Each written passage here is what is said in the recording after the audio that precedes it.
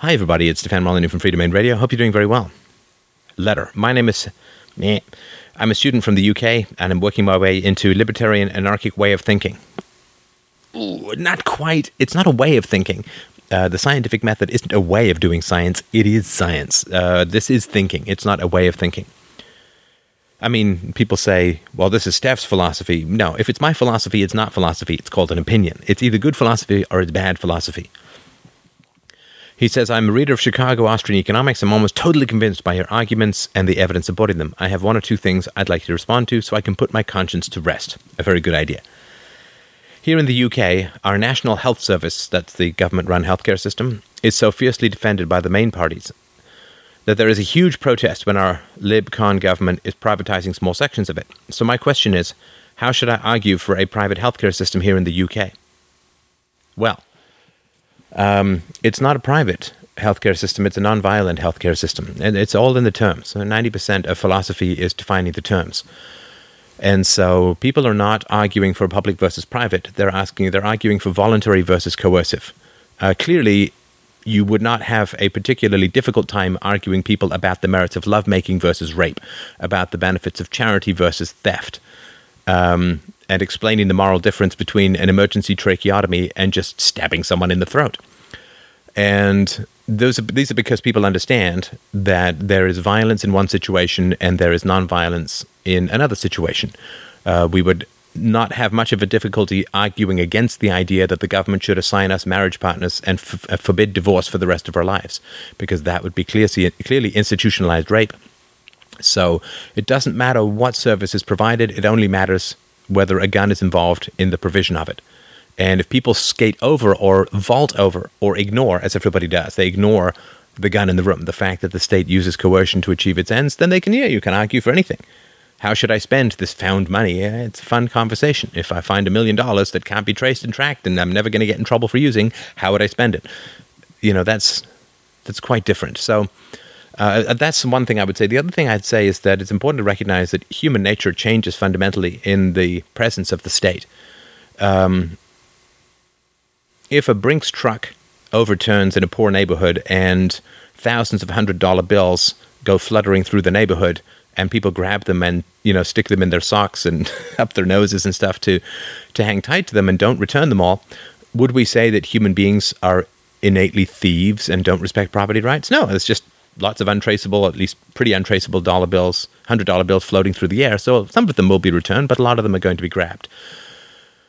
Finding a wallet on the street, it does not make you a thief. Stealing it from somebody's pocket does. And so in the presence of the state, people's perception of what is moral and virtuous changes. It corrupts humanity. And so that's another sort of thing that I would mention. Another thing you could say, if you want, is, okay, well, what's going to happen when the system runs out of money? What is going to happen? I mean, if you want to talk consequentialism, the government money provides a huge and wonderful high for people for a generation or two. But, it's like some guy who quits his job and goes on credit card debts and says working is for suckers. It's like, okay, well, what happens when you run out of money and you can't pay off your debts? What happens when you declare bankruptcy, lose your house, your car? What happens then? I mean, it all looks fine if you're going to go into debt. What happens when you can't pay off the debt? What's going to happen to the poor when there's no welfare checks available, when there's no pension checks available? What is going to happen to the poor when there's no money to pay the doctors to treat them for, quote, free? Yeah, going into debt is a great way to avoid reality for a short period of time. And the richer the country, the longer it can sustain it. But fundamentally, it is a problem. So, yeah. If you're going to vault over the moral issue of using force to provide services, then I don't know why you would have a moral argument after that. It's, was it recently there was some controversy about some Marines supposedly urinating on the corpses of people that they had killed in Afghanistan or Iraq, probably Afghanistan. I mean, it's a strange place to draw a moral line. We can go overseas and we can kill people, but we can't piss on them. Hey, no to any Marines out there. I would rather you piss on me than blow my head off. Okay, that's after you've murdered people, the desecration of corpses seems like a pretty arbitrary line to draw in the sand with regards to ethics. So after you've initiated the use of force and fraud and counterfeiting to steal from people, both current and future people, right? A national debt is tax enslavement of the unborn. So once you've okayed that, what would be the point of bringing moral arguments in? It would be completely ridiculous. It would be like writing a book on how to treat your kidnap, rape victims nicely. Well, once you are going okay that it's okay to kidnap and rape them, well, why on earth would you want etiquette after that? So it doesn't really matter what happens to the money after it's stolen. You simply have accepted, if you're for this sort of stuff, you've accepted the use of force as a way of solving problems. So then saying, well, what's going to happen to the poor if we stop using violence to provide them with services? But if you're really concerned about ethics and virtue and goodness and right behavior, then let's back up a square or two to the point where taxpayers, both current and future, have guns pointed at them for the provision of these services. And if someone says, well, I'm okay with it, I'm okay with using violence, you drape it up and, tart it up in some sort of social contract and so on, well, that's fine. But then they have the logical problem of saying, well, why can only some people use violence? Why can only the people who call themselves a state use violence to provide these services and other people can't? That's like saying, all these penguins are penguins except for those 5. And they're the opposite of penguins. Are they penguins? Yes, but I'm going to define them as the opposite of penguins. Try, saying that to your biology teacher and see how far you get. You can't have a classification and a universalization. Right? Classification is humanity, universalization is virtuous behavior. You can't have a classification and a universalization and then just create arbitrary opposites. I mean, you can, you're just wrong. So you can't say human beings should not initiate the use of force, except for those guys over there with the funny blue or green suits on, or at this particular address. They can not only can do it, but they should. It would be moral for them to do it. Then you're creating a category called humanity, non-violence, but this category of humanity, violence. I mean, that's just fundamentally incorrect. It's immoral, it's corrupt, and fundamentally it is, it's just philosophically incorrect, and this is why things go from bad to worse. If you're making fundamental errors in physics and engineering when you're trying to build a bridge, the bridge is going to fall down. And if you're making fundamental errors in your categorization of humans and virtue, you're going to have all of the disasters that we see going on around the world. Massive national debts, unfunded liabilities, bad education for children, the Eurozone coming crashing down, fiscal crises. Because what is the fundamental problem with, say, central banking? It's quite simple. It's counterfeiting is immoral for all human beings, except for that little group of wrinkly crypt keeper besooted bespectacled baldies over there. Those guys must do it. Everyone else can't do it. Well, that's a fundamental philosophical error. Everyone's a penguin. All of these penguins are penguins, except for those 5 who are the opposite of penguins. I mean, that just makes no sense. And things that make no sense turn to error and catastrophe and, in ethics, evil over time. So that would be the other thing. Now, the other thing he talks about is how should I argue for a private healthcare system? Sorry. He says, I believe in the right to bear arms, as it gives people the ability to fight off oppressive governments and intruders, etc. However, when people say more guns equals more deaths, it gets me thinking, call that weak-mindedness or whatever, and I question whether people in a free society can be trusted with weapons. Could you give me some comments on that or give me a video link? Wow, there's tons of stuff about it. But again, you just want to work with first principles if you really want to make sure that you're not arguing from effect. Arguing from effect or consequentialism or utilitarianism or pragmatism is always a disaster.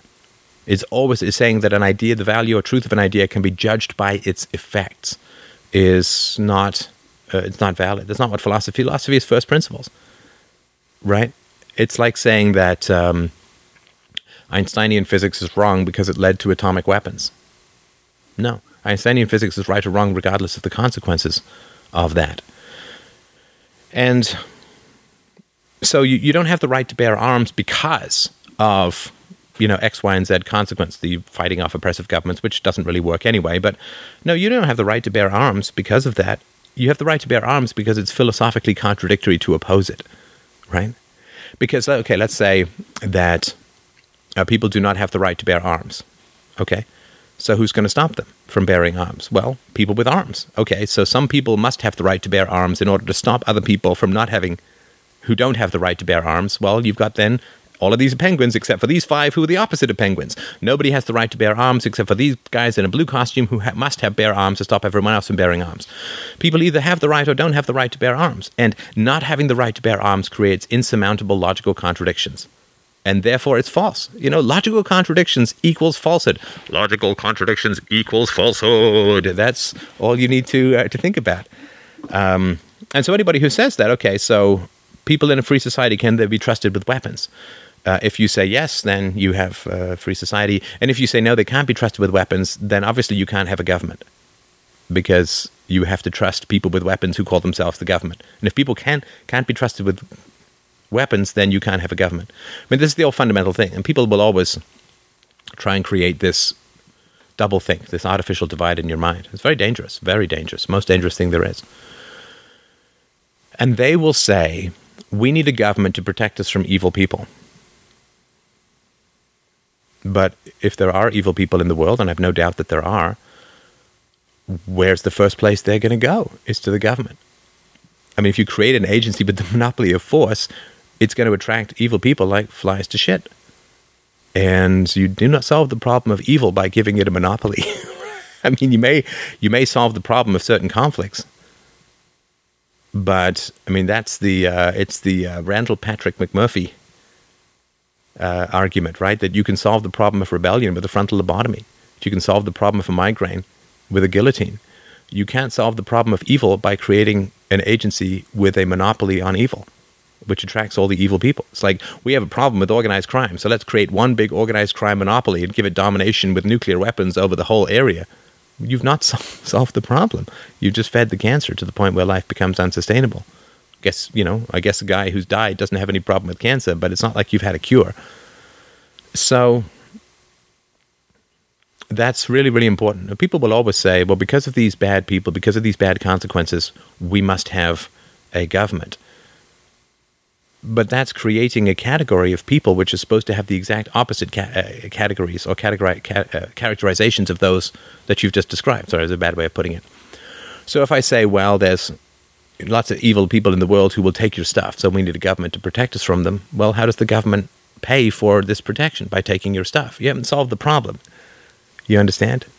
The use of government as an imaginary solution for social problems is worse, really, but it's on the same intellectual level as the use of God to solve problems in physics and biology. And well, God did it. There's no answer. It actually prevents answers because it's the pretend answer.